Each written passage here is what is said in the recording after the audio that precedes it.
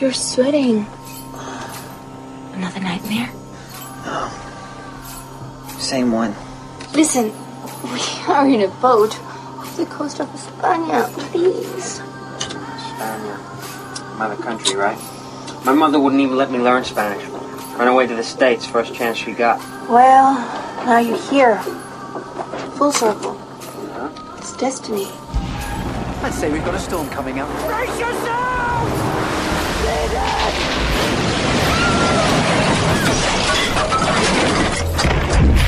Are you guys all right? Yeah. Yes! I think so. We're gonna have to take the raft into that town for help. Hello? We need help. What kind of church is this? What the hell's going on here? You want to tell me what's wrong with everybody in this town? I tell you a secret. No one leaves. Why are you trying to kill us? What did we do to you? Who are you? I am here, waiting for you. We will live for eternity. I don't have a choice, do I? It is your destiny. We have different mothers, but the same father. We are children of Dagon. Dagon! Ia, Cthulhu Fatagan!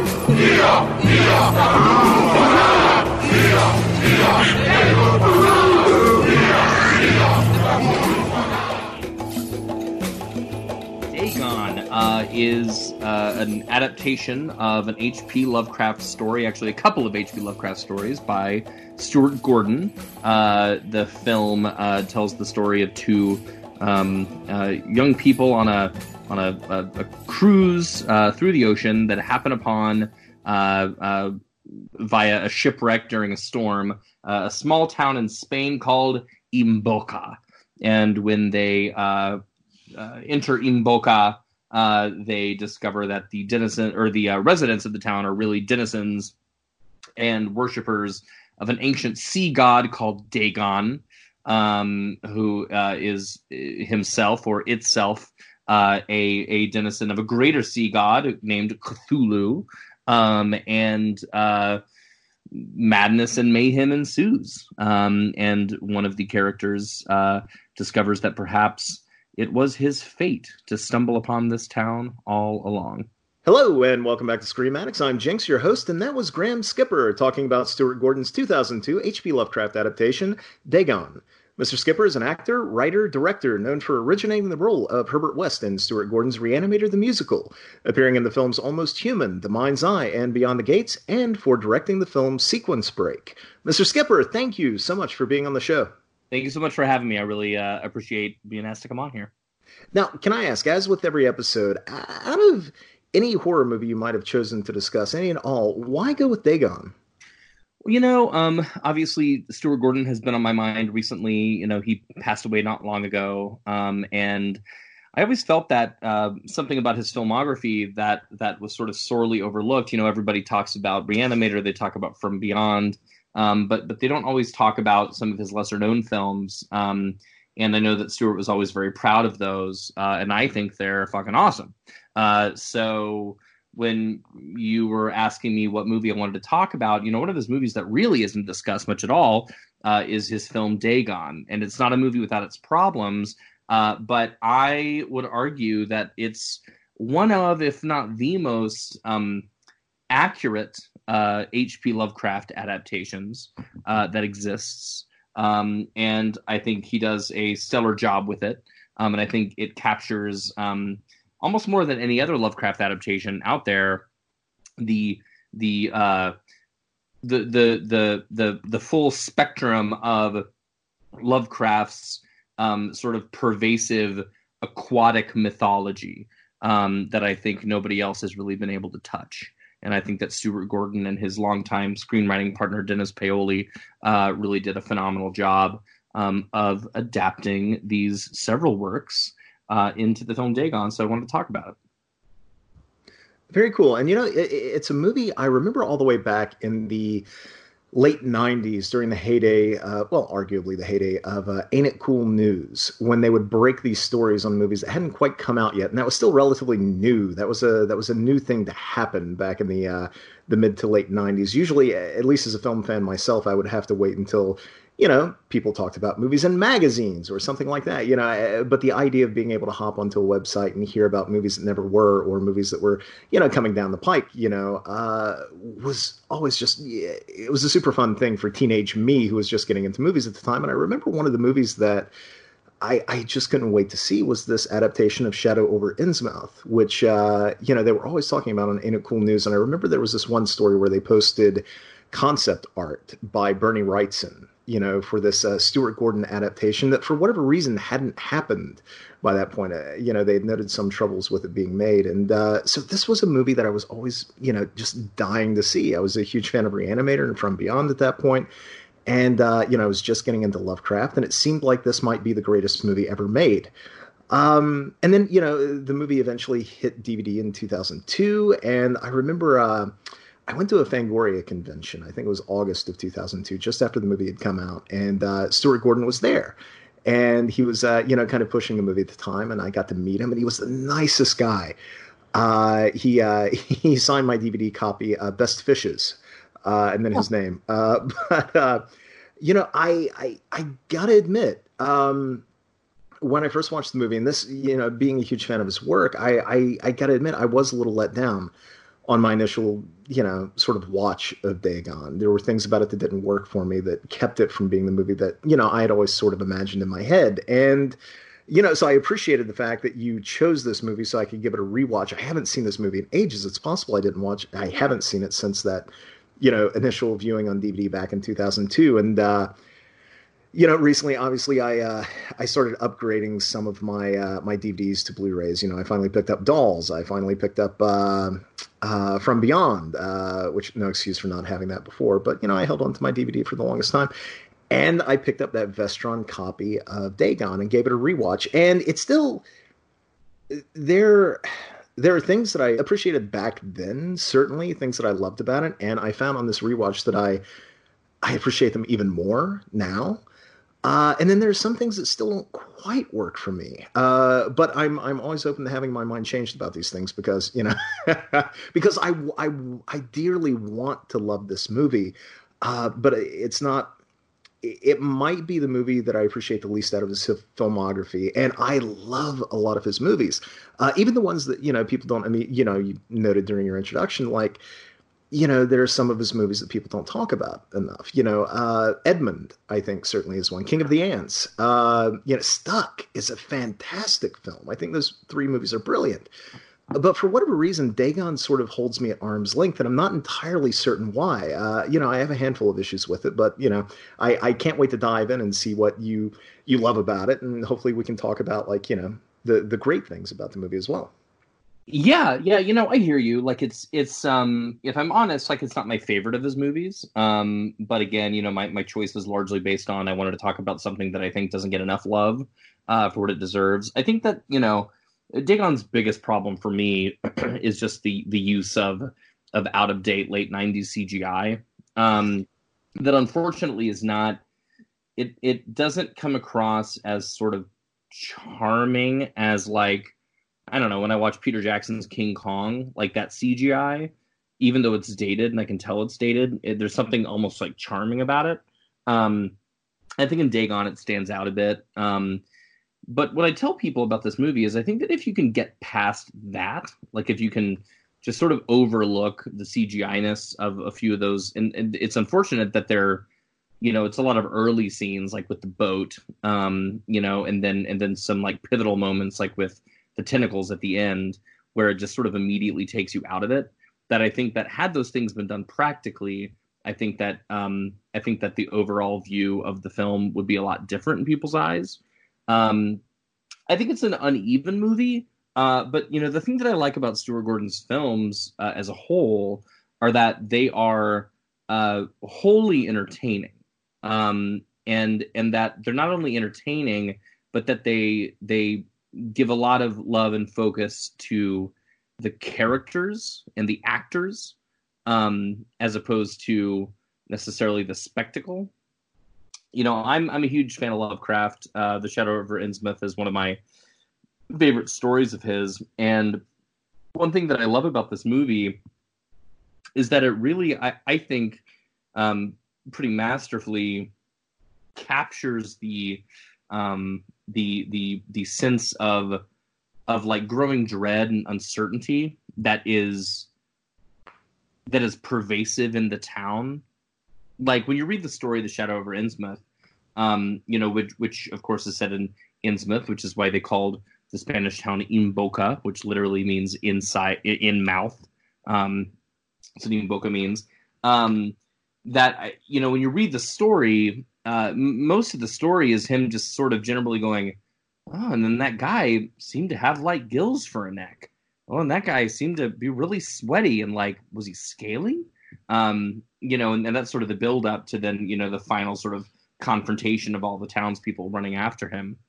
What I think Stewart does really well in this is he presents these, that sort of hidden menace in such a way where you buy it, where like when he's checking into the hotel and you can tell that the guy has these like striations on his neck, but you're not immediately going, dude, it's a fish person. You're going, that's really weird. People in this town are weird. And he sort of takes you on that journey.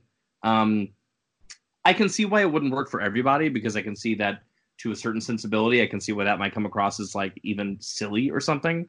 But for me, it works because I feel like he's doing what Stewart always did best, which was take sort of B-movie material and elevate it to something better than it should be. You know what I mean?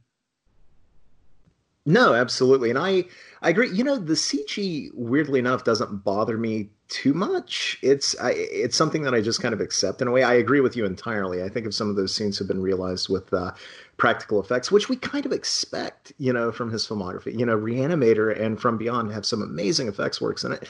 And, so too does this one. Like, the flaying sequence is incredibly well done. There are a lot of great practical effects in this movie too. And yet, the bigger sequences, of course, are realized with, CG that is kind of dodgy. But I think, on this rewatch, I just kind of turned a blind eye to that and, let the movie sort of carry me away. And the one thing that I found that interrupted I agree with you entirely, by the way, the movie has this sense of ever-growing dread. The idea that these people are stuck in a town, an entire town that's turning against them. The fact that the entire town is a threat. It's just, you feel that screw getting tighter and tighter as the movie goes on. And I love that. But I think on this rewatch, the thing that maybe bugged me the most about it was the fact that there seems to be an attempt at bringing in a bit of humor, in these very odd spots. It seems like, there's this humor that seems to be born from like the character, Paul and his situation that feels intentional, but it isn't campy at all. And, he's never playing it for laughs, I don't think, completely. And yet, it is there, and it's kind of muted in a way to the point where it does kind of undercut the horror for me, but it's also never very funny, and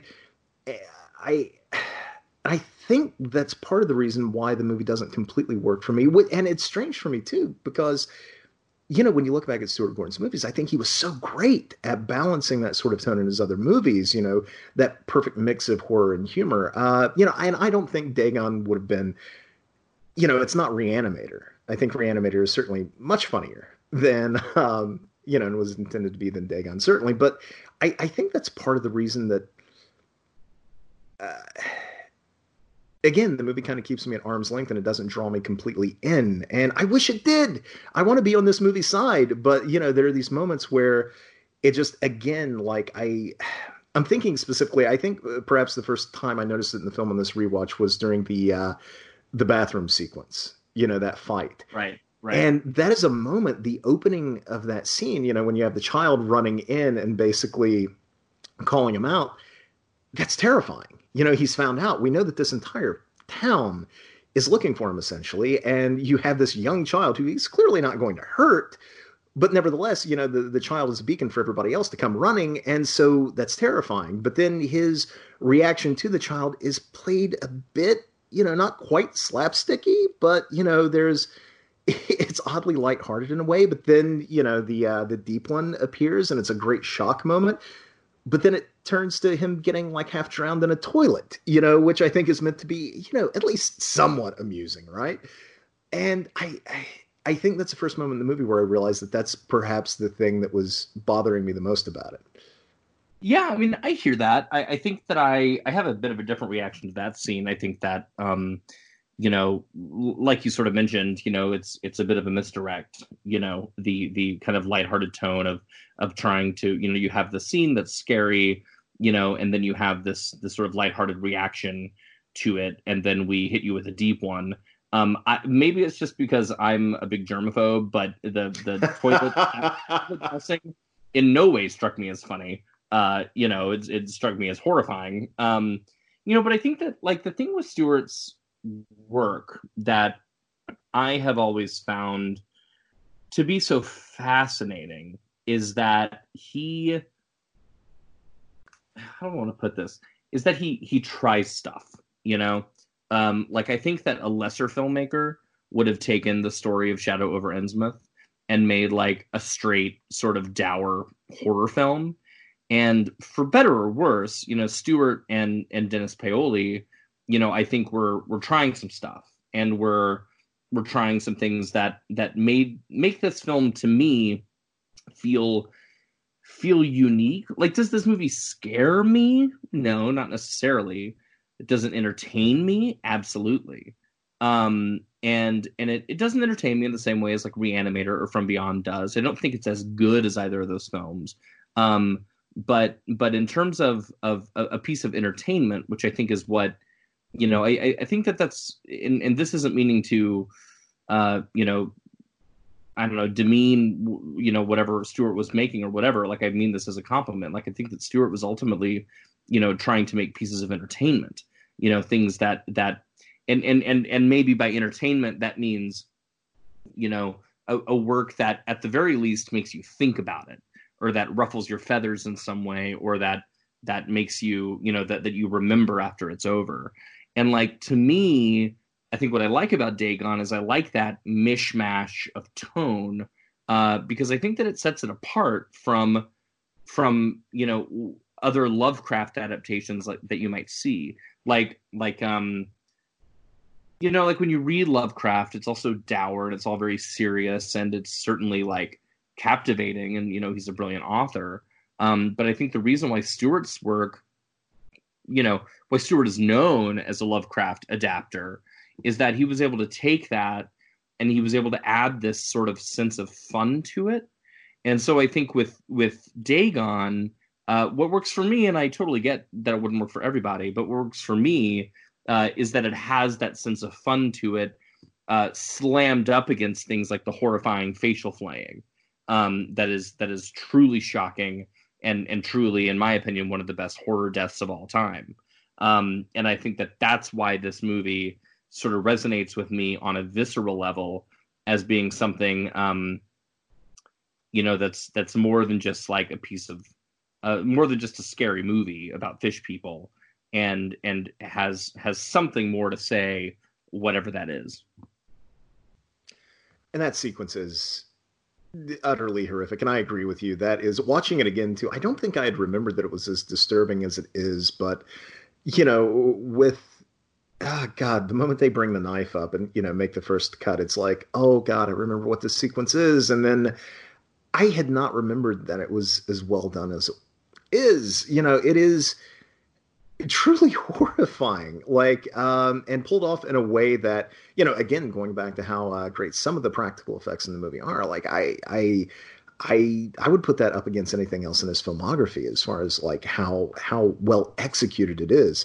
And that's one of the great moments in the movie, that entire sequence, I think. And there are moments, it sounds like I've been bashing the movie, and I don't want to be that guy at all, because there are things about it that I absolutely love, that sequence being one. I think it's a beautifully made movie. I think even though it's set on, a little Spanish island, it does feel Lovecraftian in a way, to me. It feels like you're kind of steeped in that world quite a bit. The finale is really, really, really disturbing as well. the moment when Barbara is rescued by Paul. Mm-hmm. And, she's only been in the water for a moment. And I don't know, it feels like a rule is violated in a really great way. But when there's that hero's moment, when Paul finally, he battles away all of the deep ones, there's fire and there's fighting. And then, he stops the winch and cranks her back up into place. You're absolutely certain that she's fine. And then he gets close to her and you see that look in her eyes. And the first thing that she says is, "Kill me." And it's just like, my God, like, it's just heartbreaking, but completely disturbing at the same time too. And it's bone chilling. And I think it's probably one of the most, one of the most chilling sequences, I think, in all of his movies. And I love that moment for it. But, I gotta say, I think out of the entire film, the flashback sequence where we get the origins of M'Boka, it's maybe a 10-minute sequence. I think that's maybe one of the best Lovecraft adaptations ever committed to film. I think it nails the tone perhaps better than any other, movie has. And it feels like it's pulled directly from the page, even though it may not be completely, Oh yeah. I mean, it and a lot of it really is pulled from the page. I mean, like, it's very, it's somehow they're able to take the sort of imagery that Lovecraft describes, which I think a lot of directors, when you put it to film, it would come off as silly. But Stewart is able to take, this idea of like starfish symbology and, weird, inexplicable gold medallions and stuff like that, and somehow imbue it with the horror of, and this is to a degree, I think, like Christian horror, of like sort of the pagan gods getting power again. And somehow he's able to make that a thing that, in my opinion, you really feel, and like talking about that twist at the end, like the fact that we know that Paul's journey, in our minds, Paul's journey is he's got to save this girl. That's what the journey is. He's going to save the girl. And when she says, "Kill me," and then we see him accept his ultimate fate and accept who he really is, and sort of the whole movie gets turned on its head. I think that's just such a great example of Stewart taking convention and expectation and twisting it on itself. That is something that I really love about this film, and which again, I think that any other movie called Dagon or called, The Call of Cthulhu or called, The Shadow over Innsmouth, like, I think wouldn't have been quite so bold as to do that. And Stewart was. And I think it's super effective for that reason. I consider the end of this movie to be really pretty beautiful. It's a weirdly happy ending. Like you brought up Edmund before. Like, Edmund, I consider to have a pretty happy ending. Although it's twisted and weird, like Edmund found where he was supposed to be. And I think in this, Paul finds where he's supposed to be. And that to me is such a sort of beautiful completion of an arc that you don't find in a lot of horror filmmaking. It's not the easy choice to make, but Stewart always chose the less easy route. And I think that's part of the reason why I really appreciate this movie. Yeah, and I do love that ending for that. It is how he's able to switch gears so quickly and wordlessly. I think, in the final, minute and a half, 2 minutes, we have an ending that's, goes from being heartbreaking and disturbing to, having the feeling that our hero is utterly defeated. He commits suicide, or at least we think he's going to. And then to switch from that so effortlessly to an ending that feels kind of triumphant in a way, like that's, you mentioned Edmund, which I think is perfect. Weirdly enough, watching this movie again, I was reminded of The Witch. in a way. You have a lead character who, we're on their side, and at the end we leave them, where they're meant to be, as you noted. They're happy, and yet, there is also kind of the feeling underneath that in a way they've been damned in a way too, which is, to have those two thoughts concurrently, hey, everything worked out for them, but also they might have lost their soul. It's such a weird. Well, but has he lost his soul? See, that's the thing that sticks with me is from our perspective, yes, he's lost his soul. It's horrible.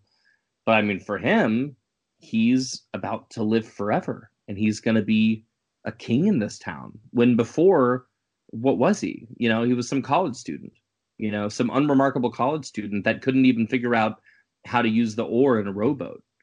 And, and now he's going to be a king. Like, and that to me is, I think the point is like, is playing with that expectation and allowing this character that this whole time we thought his heroism and his power was going to lie in his ability to overcome his own weaknesses. Like, he's scared, he's kind of fumbling, he's not that great at anything. He's sort of on the run the whole time. And so we think, well, he's going to save the girl, and that's going to be that. And no, he doesn't even save the girl. What he discovers is, oh, I am the king of all of this. And I'm going to, and I mean, again, he's consumed in flame when he goes into the water. He's dead and totally reborn as this new creature, and he's completely starting over. He's completely being reborn and is about to go and literally meet God, and like that's the extra. Like Stuart always loved. There's a phrase he always loved, and it was "more is more." And I feel like the ending of Dagon, like a lesser filmmaker would have said, "Well, have him save the girl. It's great. That's it. That's the end." And where Stuart goes, no, more is more. Like, let's have him literally become king and die and be transformed and meet his God. Like, holy shit, And when you think of the implications of that to me just puts this movie on a whole other level. And yeah, some of the stuff is uneven, throughout the film, and some of the stuff is not as, traditionally scary as maybe it could be, and as maybe I wanted it to be. But that character arc for me is like so fucking powerful and cool that it stands above all that for me. He's kind of a fascinating character too, in that, even from the opening scene, I think there's this moment where Barbara, she notes at one point that he is somewhat limited in how, he approaches life. He's very binary in his thinking. There's that recurring bit where he always notes, there are two possibilities.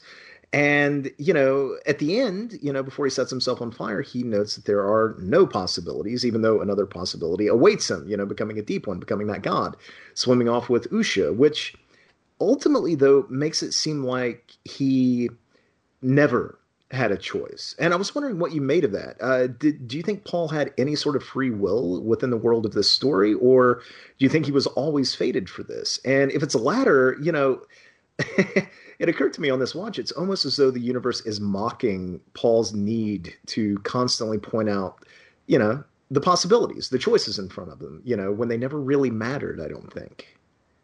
Well, I think that's exactly it. I think the point of this movie is that he didn't ever actually have a choice. There was no choice.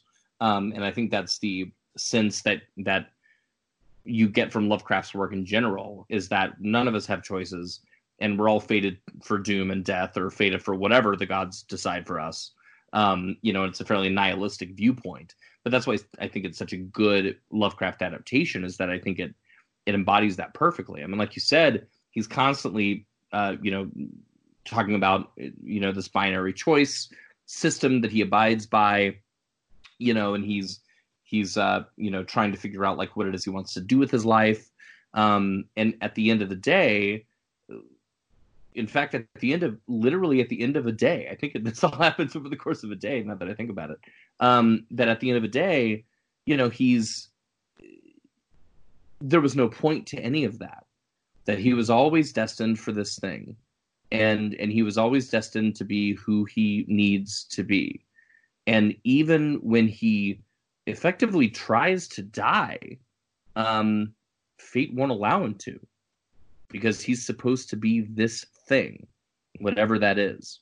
And there's something equally sort of nihilistic and empowering in that, he's inevitably, at the end of all this, going to be far more powerful than he could ever have been as a human. And I think that we're to infer that he's going to be infinitely more happy now than he ever was as a human. I don't know that necessarily Stewart had an overarching point to make about the power of fate or whatever.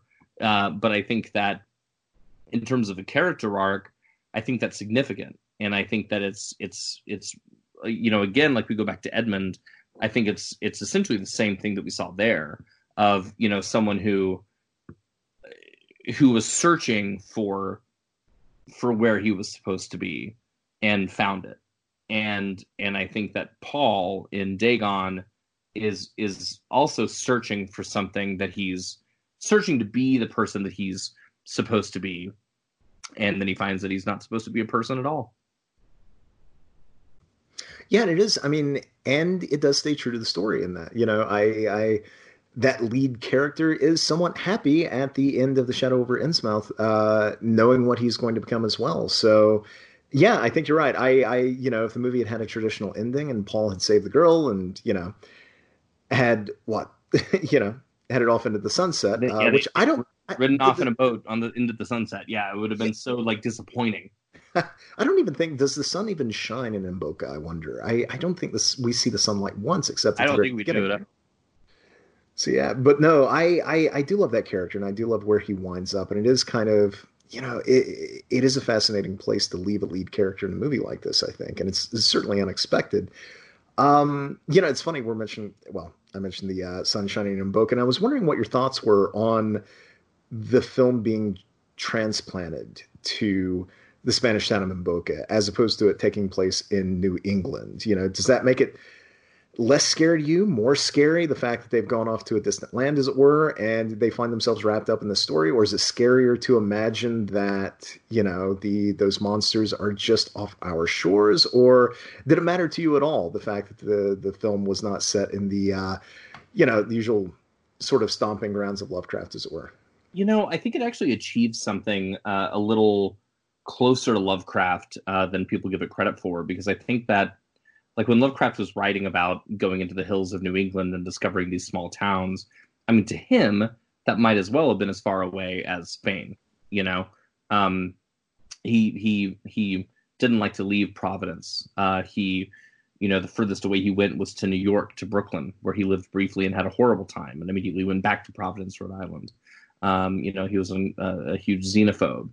And so I think that really it kind of doesn't matter where it's set, because the horror is in the foreign nature of it.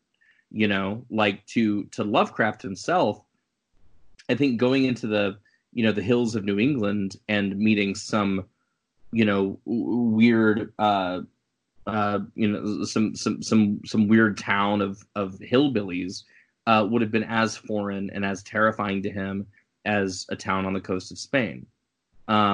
And so I think that set modern day as Dagon is, if you were to have set it in some small New England town, set it in creepy Martha's Vineyard or whatever, I don't think it would have had the same impact, because I think people would be thinking, well, why don't you just drive a couple hours down the road and get help? But there's something about being in a foreign country, not being able to speak the language, and being in an unfamiliar place with perhaps different customs that you aren't used to, that invokes the same sense of inherent xenophobic fear that Lovecraft had with The Shadow over Innsmouth. And I do love it for that. It reminds me to ask, I was wondering how Dagon, you mentioned you're a Lovecraft fan, how does it stack up for you against other, I won't even say Lovecraft adaptations, but say Lovecraft films, not only movies that are directly influenced by the man or direct adaptations, but movies that, I'm thinking of something like, if we can include it, In the Mouth of Madness, something, or The Last Wave, movies that have that Lovecraftian feel that's so rare. I think, very few filmmakers seem to be able to nail that when they adapt his work or attempt something like that. And I was wondering how Dagon stacks up for you against movies like that, and what some of your other favorite Lovecraft type films that you count as your favorites. Yeah, I mean, I think that In the Mouth of Madness is actually a great sort of reference point here. I think that Dagon for me stands out because it's a pretty, aside from the fact that it's set in Spain, it's a pretty literal adaptation. Like it pretty specifically is adapting in Shadow over Innsmouth, The Call of Cthulhu, and Dagon. It's taking those three stories and that mythology, and it's slamming them together. But obviously it's mainly Shadow over Innsmouth. I think that what I like about it and what stands out to me about it is that if you read the story and watch the film, they mirror each other in a pretty significant way. Whereas if you watch Reanimator and read the story, the film is pretty different from the story. It's just as good, if not better, than the story is, in my opinion. But it's a different adaptation. From Beyond, same with From Beyond. They take Stewart takes the root of the story and then makes it his own. In the Mouth of Madness is certainly Lovecraftian, but it's not based on any specific story. So when you look at Dagon, I think that that's the thing that really sets it apart, is that it is an adaptation of these stories, and we are transplanting them to the screen. Now, I think the same thing could be said about The Color Out of Space, the Richard Stanley film that just came out, which I think is fantastic, and I think is a really, really great Lovecraft film. But I think that Dagon, Stewart is able to take the idea of fish people and evil fish cult gods seriously enough to horrify us, and at the same time make the film fun enough that we don't linger on it too much, and we allow it to wash over us as we watch it. You know what I mean? I think to your second point of your question, the adaptations that I love, I've already sort of talked about them. Reanimator and From Beyond are phenomenal Lovecraft adaptations, even if they're not super faithful to the stories.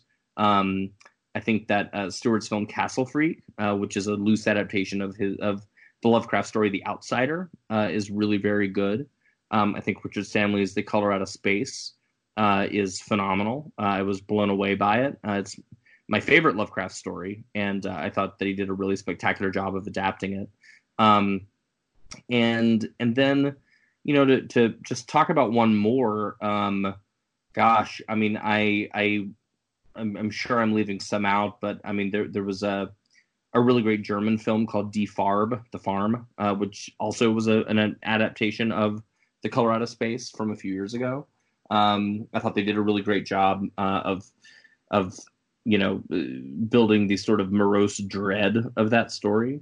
But again, this is why I go back to the power of Stewart's films, is that Stewart sort of eliminated the kind of energy sapping dread of those movies.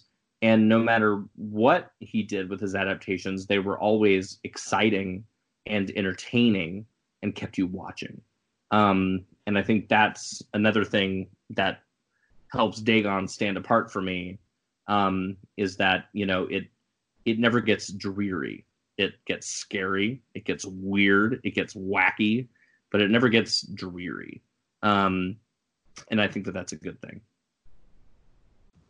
No, I agree entirely. And I love his, sort of Lovecraft cycle of films that he did. We have, of course, Reanimator. We have From Beyond. We have Castle Freak, and we have Dagon. I'm wondering, the when we look at his films, or at least the Lovecraft films with Reanimator, we have Jeffrey Combs and we have Barbara Crampton, and that cast carries over from film to film until we get to Dagon. When I watched this film again, I definitely noted it on the first time that I saw it ages ago, but watching it again, Ezra Godden, who is good, I like him quite a bit, but it does feel like that is the Jeffrey Combs role in a strange way. And, I'm wondering if that was ever the intention back when the movie was intended to be made back in the 90s. I've never read anything of the sort, but I'm wondering in some alternate universe if there is a version of this that was made in 95 or 96 with, Mr. Combs and Ms. Crampton, because I imagine it would almost feel like more of a piece with his earlier Lovecraft films as well, if that had been the case. Yeah, I mean, I had the same thought, and it would not surprise me at all. I mean, for crying out loud, her name is Barbara in the movie. I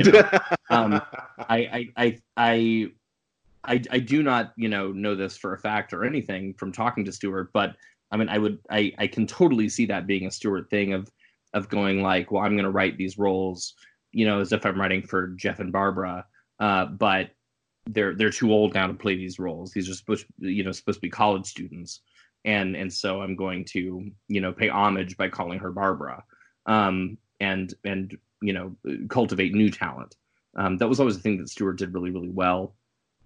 And what he always had as a mission, for himself, I think, was to cultivate new talent.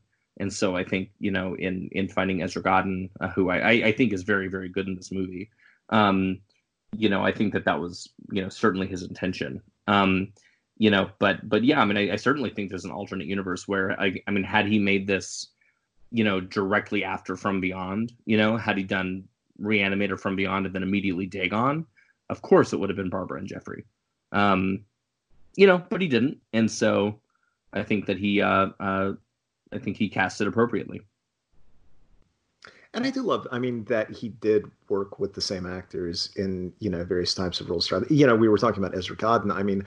I love his adaptation of Dreams in the Witch House, the Masters of Horror episode. I think that's one of my favorite things that he's ever done, that episode. So, but yeah, again, watching, I'm just like, this has been made in like the 80s or 90s. Is this the Jeffrey Combs role? But, after he had already done Dagon, it's like, well, no, this is Ezra Godden's role. He definitely deserves his own place now in Mr. Gordon's filmography, I think. So, but I love that one as well. And as far as, great Lovecraft adaptations, I got to ask, have you seen Necronomicon? The Brian Usna film? Yes, of course. I love that movie and nobody talks about it. Which, understandably so. I think its availability has been somewhat limited over the years, but, I don't know that it's as successful as some of the other, certainly Mr. Gordon's films, but I do love Brian Usna's stuff as well. And Necronomicon, I think, is kind of like this underrated gem that's out there as far as, not only, Lovecraft adaptations, but also, it's a gem in Usna's filmography, I think, that people don't talk about nearly enough. And, it's one of the few movies that I can think of that actually features an appearance by Cthulhu. But I was going to ask your opinion on that, what you thought of that movie overall. Oh, I think it's great. Yeah, I mean, I agree. I think people don't talk about it. I think a huge part of that is that it's just kind of hard to find. But I know that they did, I think they did a screening in the past couple years. And then I think before all this pandemic craziness was going to happen, that I had heard rumors of another screening of it in LA, but that might be wrong. Yeah, I think it's great. I think it's fantastic. There is another film called The Call of Cthulhu that is a bit more of a low budget affair, but I think it's great. There's also a film simply called Cthulhu. I have seen that one. Yeah. Tori Spelling, right? Yeah. The sort of like indie one about like coming out. Yes. Yeah.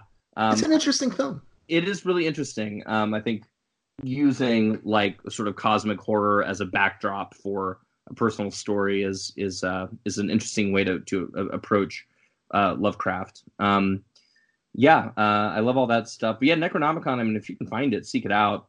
It's really great. And I mean, Brian Usna is a as gonzo a filmmaker as they come, and he certainly was extremely influential in the career of Stuart Gordon.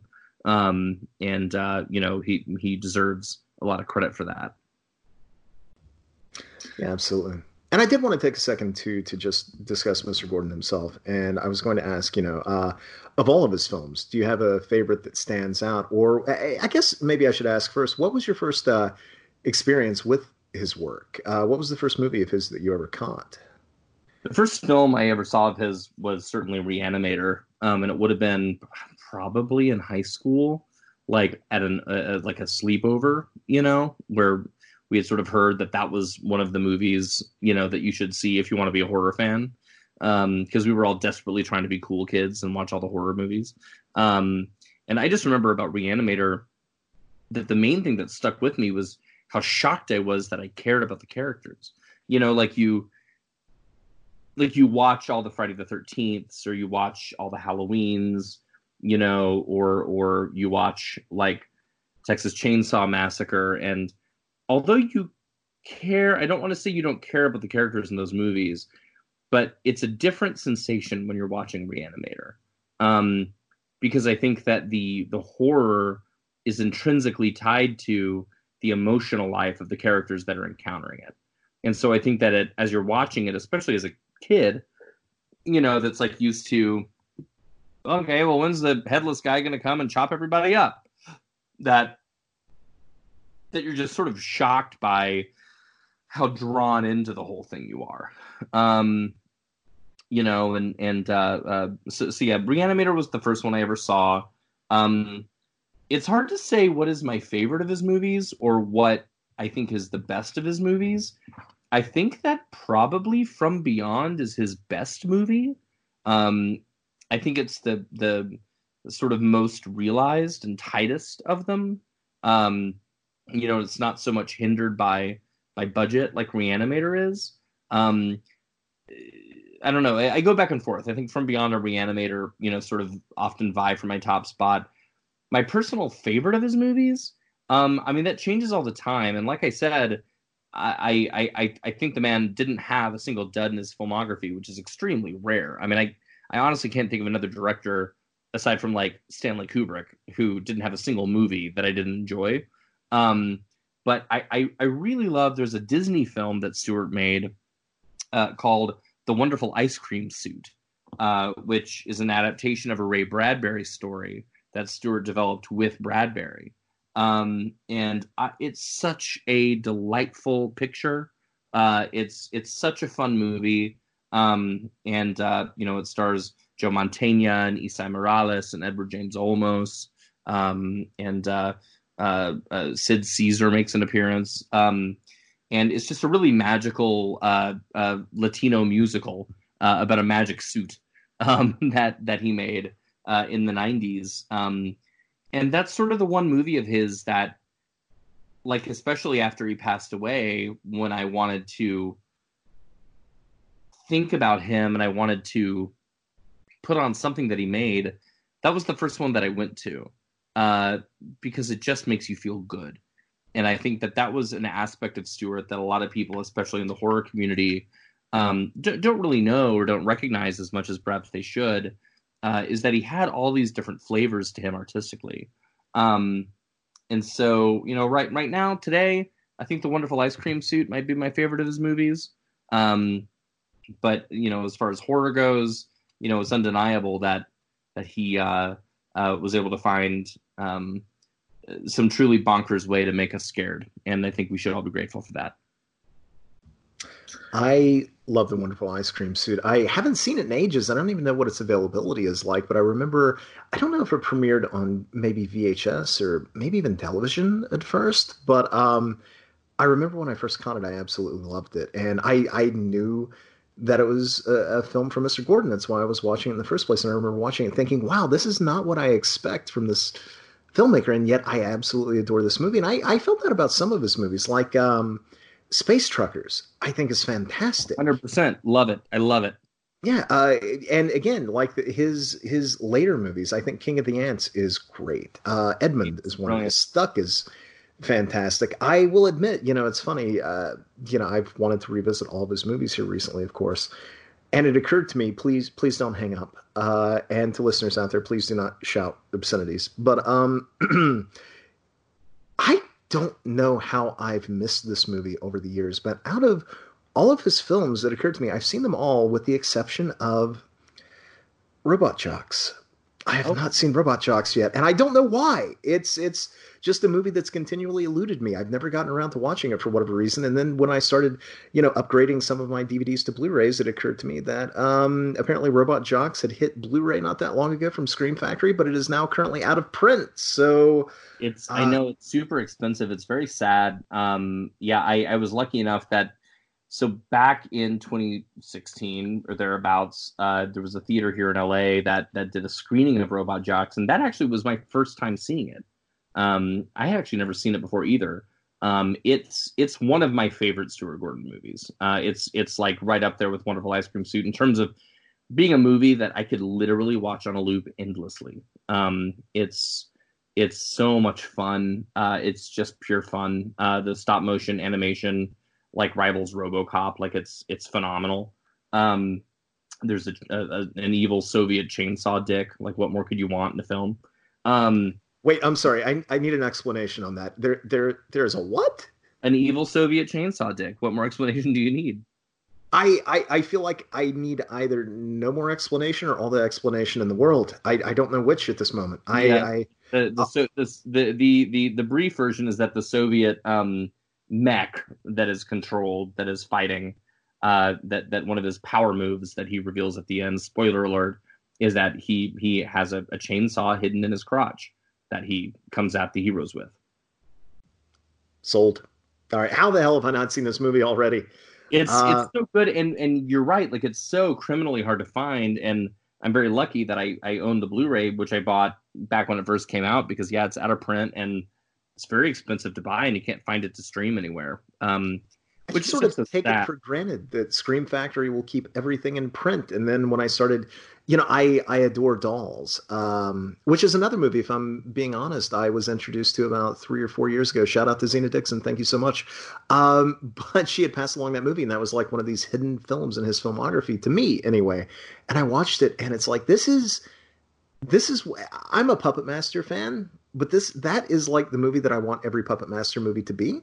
Yeah. I adore it, and so when I started upgrading, I did splurge for that one, which is also out of print and ridiculously expensive. But really? When I realized, it's not as bad as some titles that I've shelled out for, but I mean, I paid $60 for the Blu-ray when I remember seeing it at my local FYE up north maybe 3 years ago for $15. So, I take it as that's my fault. That's a lesson learned. I shouldn't wait on certain titles before I pick them up because, Scream Factory will let certain things go out of print, and then I have to drop $80 for Robot Jox apparently if I'm going to watch it. Yeah. It's all the sort of mechanics of how films come out and everything are so complex, and it's definitely disappointing to see that's a lot of his films are difficult to find, but it's just so cool now that people are taking time to revisit his work and reevaluate it and sort of look at his body of work as a whole. I mean, like what people like don't remember is like the man conceived of and wrote Honey, I Shrunk the Kids. Like that was his movie, and people sort of forget that, they talk about Reanimator, From Beyond, and it's like, no, look at the whole of his filmography and everything that he contributed to entertainment. I mean, he did the Universal Aliens ride. Like Aliens, had like a video that played during their like audience participation ride section of their Aliens ride. Stewart directed that. What? Yeah. You're like, kidding. Yeah. Like if you ever did Honey, I Shrunk the Audience at Disney, Stewart directed that. Like, can these be found online anywhere? Can you watch these outside of Aliens? I know the Aliens one you can. Jesse Merlin just posted it. I haven't found Honey, I Shrunk the Audience, but I honestly haven't looked that hard for it. But yeah, I mean, that's the sort of stuff, and of course he had a long career in the theater where he was doing really, really individual and powerful and seminal work in the Chicago theater scene in the 60s and 70s, before doing Reanimator. Like, the man really had a really powerful impact. And so I'm glad that now people are starting to sort of recognize that, and it's very sad that, of course, it's after his passing. But I'm just glad that, I'll tell a story is that when we were doing Reanimator the musical together, we would often, when we were doing 2-show days, we would do a show at like 7, and then we would have like a 2-hour break, and then we'd do a show at like midnight or whatever it was. And I remember one night, we were doing what we always did and hanging out in the green room between shows, and we would always order a pizza. And the whole cast was sitting there, and Stuart walked in, and he had his personal VHS copy of Dolls. And there was a TV, like one of those old TVs you'd see like in a science classroom growing up, with a built-in VCR. And he walked in with his VHS of Dolls, and he said, I don't know how many of you guys have seen this, but I've always liked this movie, and not a lot of people talk about it. So I wanted to know if you wanted to watch it with me tonight. And so we said, of course. And so the first time that I ever saw Dolls was sitting with Stuart Gordon with his personal copy, watching it on VHS in between shows of a show that he was directing. And he gave us running commentary the whole time. But the thing about it was that he always really loved the film, and he loved the work that went into the film, and he wanted it appreciated. And I think that would extend to all of his work. So what I would say to everybody listening to this is just, really take the time to seek out all the films of his that you can, and try to, just watch all of them. They're all good. They're all entertaining, and they're all totally different from one another. And I think there's very few directors that you can say that about. Okay, I cannot think of a better place to wrap up than there. Sir, thank you so much for being on the show. I really appreciate it. I wanted to ask, where can folks find you at online, and what can we keep an eye out for from you in the future? Thank you so much for having me on. It's been great to talk to you. I'm on Twitter at Graham Skipper, Graham Skipper. And with the world being what it is right now, who knows where one can find me. I've started a business called the Rated R Horror Speakeasy, which is a Southern California centric a horror themed pop-up bar. But obviously with public gatherings being what they are right now, that's sort of on pause until things are safe again. I acted in a film called Mystery Spot that is in post right now. And so I'm looking forward to when that gets unleashed upon the world. It's really fun. And if you want to check out the film that I wrote and directed, which I'm eternally grateful that Stuart himself came and saw a screening of at my home and gave me notes. Sequence Break. It's on Shudder right now. And if you're not a subscriber to Shudder, one, you should be. And two, even if you're not, you can rent it on VOD platforms. So that's where I can. That's where you can find me. Come find me on Twitter and tell me how you like these movies. All right, sir. Thank you again. Yeah, thank you so much for having me, and everybody stay safe and healthy out there.